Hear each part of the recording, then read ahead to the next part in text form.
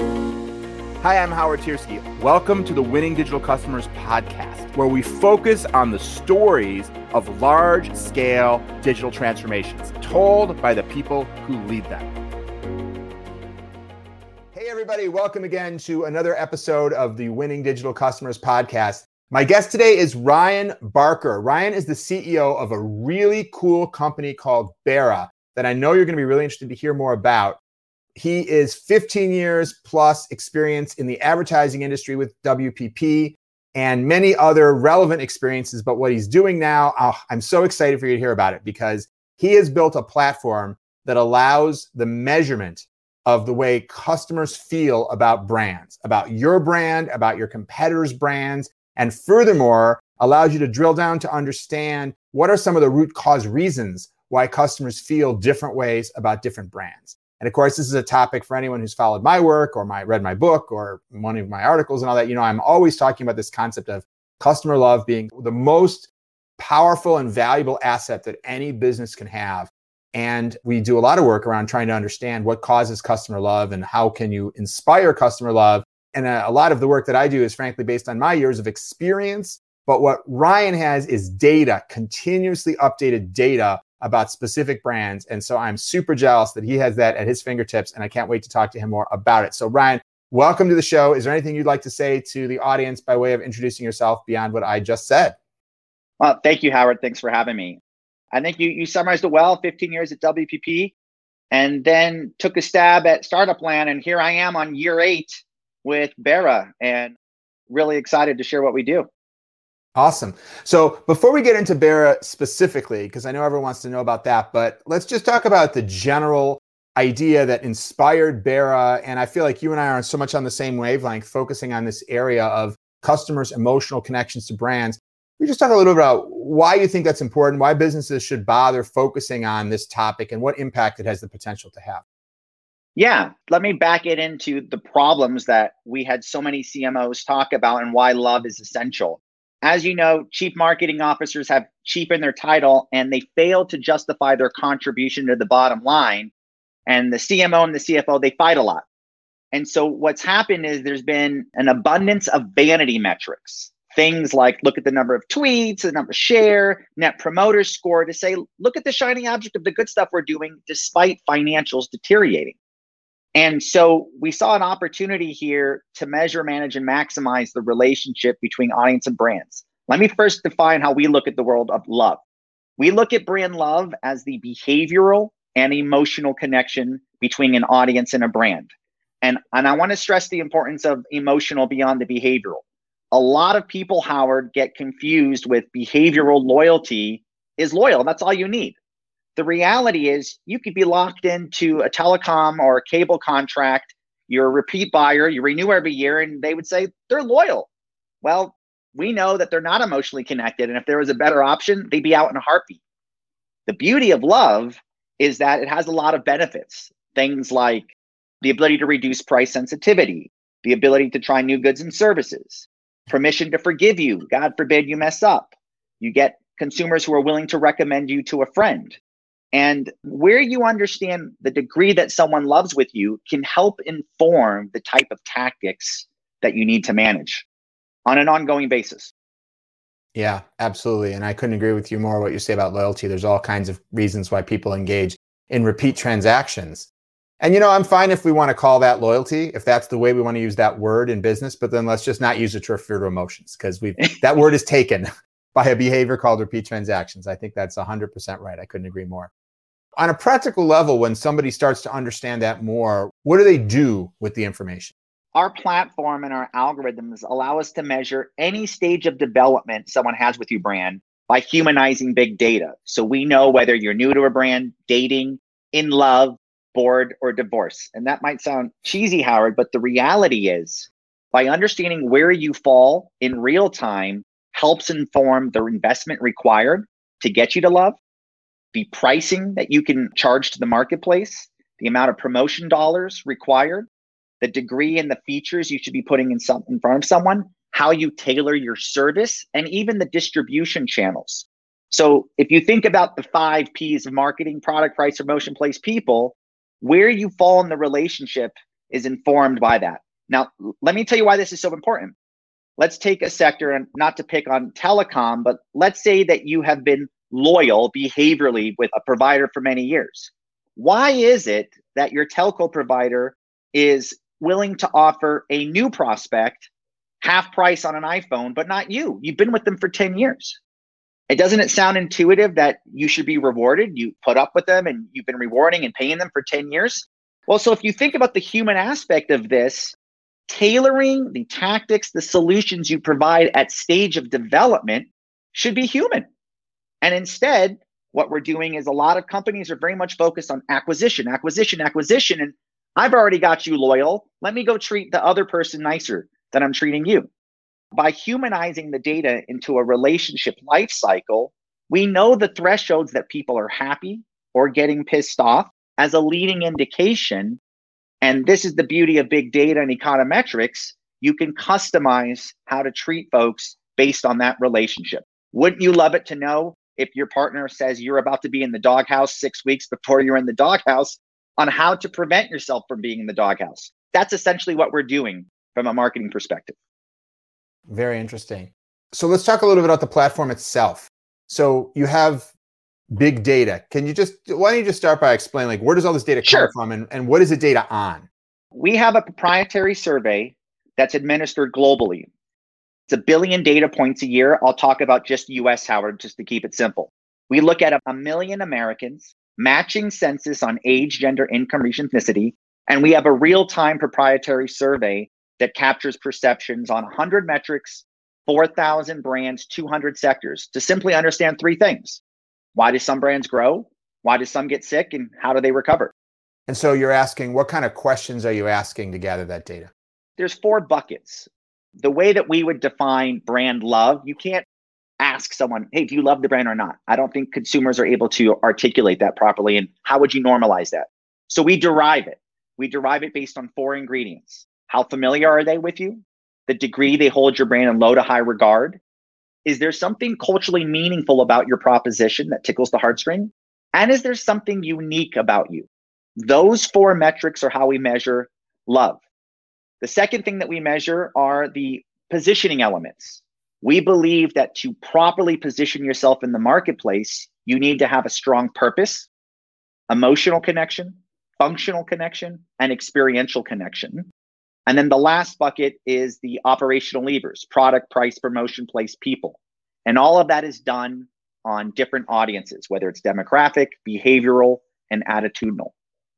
So you're asking questions about all these different things. What is the experience? What are the products? Do they align? Those types of things. Yes, we capture perceptions on those attributes, and we do it across 200 sectors. I think what's really unique about how we do this is part of the econometrics, Howard, is we look at all brands against all brands within a country. It's a zero-sum game. We believe that we're all fighting for share of mind, heart, and wallet. And so if we're looking at a telco or an automotive, it's not about just understanding who's the best automotive or best telco. We look at it as who's the best brand, period. Who's the most loved brand, period. And too often, if you're a CMO or a CEO and your job is to create a point of difference in the marketplace, we only look at our peers within our sector, and that sort of creates a lot of box thinking. You could get so much inspiration looking 2, 6, 12 adjacencies away by understanding what is the connective tissue of why the most loved brands continue to outperform their competition. Yeah, absolutely. Winning Digital Customers, The Antidote to Irrelevance has been called the must-have guide to saving your company and is available now for Kindle, Nook, and Apple Books, or in hardcover. Visit wdc.ht/order to get your copy today. And so when you take your scoring model and score a brand, have you taken that data across brands and compared it to more traditional financial metrics like revenue, earnings per share, those types of things? That's precisely the core part of the proposition. So our proposition isn't about how do you create love for the sake of love. We believe that the reason you build love is not only the fiduciary responsibility that we can show its contribution to sales, profit, and total shareholder return, but are you creating a purpose in the marketplace beyond making money? And by purpose, we're really excited. We have, I don't know if you know the former CMO of Procter & Gamble, Jim Stengel, the godfather of purpose-driven marketing, the author of Grow, He's on our board and he's an investor. And we took his 30 years of experience and incorporated ways to measure purpose and made that a fundamental part of our proposition. That's great. And so are you able to show that the scoring in your love metric, that those that are scoring higher are seeing better returns? I'm curious whether you have data that shows that this idea of emotional connection is really driving the ultimate business results. Yes, it is the core part of our proposition. And before I share some stats, it's amazing how often CFOs or folks feel you can't really have a relationship with a brand. That's silly. Meanwhile, we can calculate through causality, not correlation, a 1 point of an emotional connection. How does that translate to your price elasticity, or said simply, the degree someone's willing to pay a premium, the degree they're willing to try new goods and services, how much forgiveness you get, how many times can you mess up before they start considering the next people? And so we have clients across 200 sectors. They all have their own financial key performance indicators. But to oversimplify, Howard, the minimum that we could share is what's a 1 point of love generate in terms of sales in the short term, profitability, and total shareholder return. The linkage to the economics, we've published a lot of work on both public companies where you can take a mono brand. And by mono brand, Howard, I mean 75% or more of sales of that single public company comes from a single brand. When we isolate their financials and look at the love brands versus others and their peers, the multiple you get is amazing. What blows my mind is how CMOs today are typically getting compensated on sales, which love generates. But the bigger benefits is love has a direct contribution to total shareholder return. It has a direct contribution to reducing price sensitivity, and marketers aren't getting compensated. At least most of them are not. So love isn't a nice to have, it's an essential KPI for executives. It just so happens in most organizations, the CMO is in charge of it, but the reality is it's one of the most valuable assets in a portfolio, and the CEO should be monitoring it. Yes, couldn't agree more. So let's talk a little bit about what insights you may have gotten from looking at all this data. It seems like, tell me if I've got the right idea here, you're able to tell not only what the ultimate sort of level of love is between a customer and a brand based on those four main buckets, but then also be able to see how that maps to different factors of that brand's perception. In other words, their experience of the sales process or the product. What are the sort of key things that you're looking at? Think of love as the dependent variable. The objective is to grow love to achieve a business objective, sales, profit, TSR. How do you build love? You got to optimize your position in the marketplace. The elements there is purpose, emotional, functional, and experiential benefits. And once you have your position optimized, how do I operationalize that across the 5 Ps? Product, price, promotion, place, and people. We have a cause and effect from the business outcome, the business KPI, to love, to positioning, to levers, and it goes back and forth. I'll tell you one of the big findings now. So purpose is such a big thing today. And we have a lot of both institutional investors and Fortune 500 where marketers are saying, look, everyone knows it's important, but I'm not getting the dollars I need because people think it's a nice to have, it's not a need to have. We don't look at love and purpose as 2 separate things. Purpose and your position in the marketplace is one and the same. I don't know if you recall, Howard, back in the early 90s, we had the triple bottom line and there was social responsibility. And a lot of companies today still have a CSR, a customer social responsibility division. They have a tiny budget most often, and they're separated from the CMO. We think that's a big disservice. Purpose and building your brand and love, it's one and the same. And the left arm needs to be talking about the right arm. But back to some of the findings. So we're able to separate companies who have a strong purpose and a strong brand versus those who don't. And let me read some of the stats that we have here. And this is across 120 different public companies. Brands that have a strong purpose and love outperform their peers in preference by a 12.2x multiple. Brands with a strong purpose and love have permission to command a premium price by 4.1x. They have a return on capital of 1.8. Enterprise value multiple of 1.3 and enterprise value growth 4.x. And we published this. There's no smoke and mirrors. You could go to brandpurposescores.com and see your own scores. what we're doing is we're helping folks understand that purpose is a required element, not only to achieve our fiduciary responsibilities, but it makes it easier for brands to separate from the pack. There are so many marketers that are in commodity sectors that they say, look, there's only so much I could do to out message my point of differentiation. Well, purpose is yet another lever. There are a lot of companies that are just beginning to scratch the surface. And are we able to articulate in a succinct fashion what is our purpose in the marketplace beyond making a profit? That's very interesting. Those are very dramatic results, actually, in terms of the importance of purpose. So I can see how that data would help someone build their case for more investment on purpose. I'm curious, between these different areas, I know one of the things that companies are always trying to do is figure out, if I'm going to spend $1, where's the most impactful place to spend it? I could spend $1 improving the customer's experience. I could lower the price. I could spend it on advertising and marketing, presumably improving our positioning, assuming that the creative is good and the medium buy is good. Is there a clear hierarchy of these different things where it seems like there's certain areas where the same level of effort yields a greater result? Or is it the same across industries or different by industries? Or any interesting patterns you've seen there beyond just purpose? No, this is great. And let me start with the number one pandemic after COVID. Okay. For marketers, it's price point messaging and discounting. That has become crack in the marketing world. Why? If I discount, I can get short-term sales. So let's keep discounting. Not realizing and not quantifying how you're not really building love. You might be conditioning behavioral loyalty. I'll keep coming as long as it's cheap, but that's not creating a nurturing relationship that reaps those other economic rewards. Well, part of the resource allocation that we're able to show in the framework is, if I were to invest in love and I can tell you which levers to pull, can I still get the same annual sales objective as discounting? But the long-term benefit is I can now increase my price. I can now reduce my marketing spend because they're with me for the right reasons. I think you're asking, is there a general lever that's more important than others? I wish it was that simple.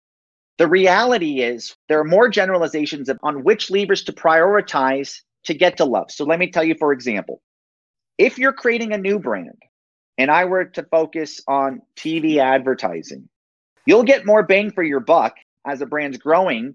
And then you have brands that have been established. They have a strong installed base. They're number one, they're number two. I'm not saying that TV is still not important, but there are other levers like the customer experience or the distribution channels that you'll get a higher ROI on achieving this. I think one of the biggest challenges that folks are having is a lot of companies, big ones still, have big budgets that they spray and pray the marketplace. And they want to cover their bases, because we all know this saying where 50% of my advertising works. I just don't know what 50%. It's amazing that with big data and econometrics and software, you can now get more precise. You can have more precision focus on targeting folks who already said they're willing to try your brand, and suppressing your dollars to folks that already said, I hate you. I would never try you. We can identify folks and therefore tailor our message to the right audiences based on where your relationship is with them, and let the levers and the math do the dictation on the right optimization of that mix. So the data that comes out of your platform is more of a research tool, right? Versus a targeting of specific individuals. In other words, it's not like someone's going to say, oh, here's a customer who responded this way, and therefore we know how to target them. Is that right? In other words, the data is anonymized by the time that the user gets it. Is that right? We're GDPR compliant. We have the PII. It's anonymized, but you can segment them. So let me keep it simple. Who are my prospects? You go to the average company and they would define prospects as anyone in their category that's not buying from them. Well, that's simply not true. A huge portion of those people are rejectors. They hate you. They either never tried you, never will, or they used to try you and said, you disappointed me. I'm not coming back to you. We're able to identify who is the low-hanging fruit of prospects. We understand what drives love for them, and therefore the right combination of your positioning and levers would be targeted for them, and folks can go identify those folks and tailor their message for them.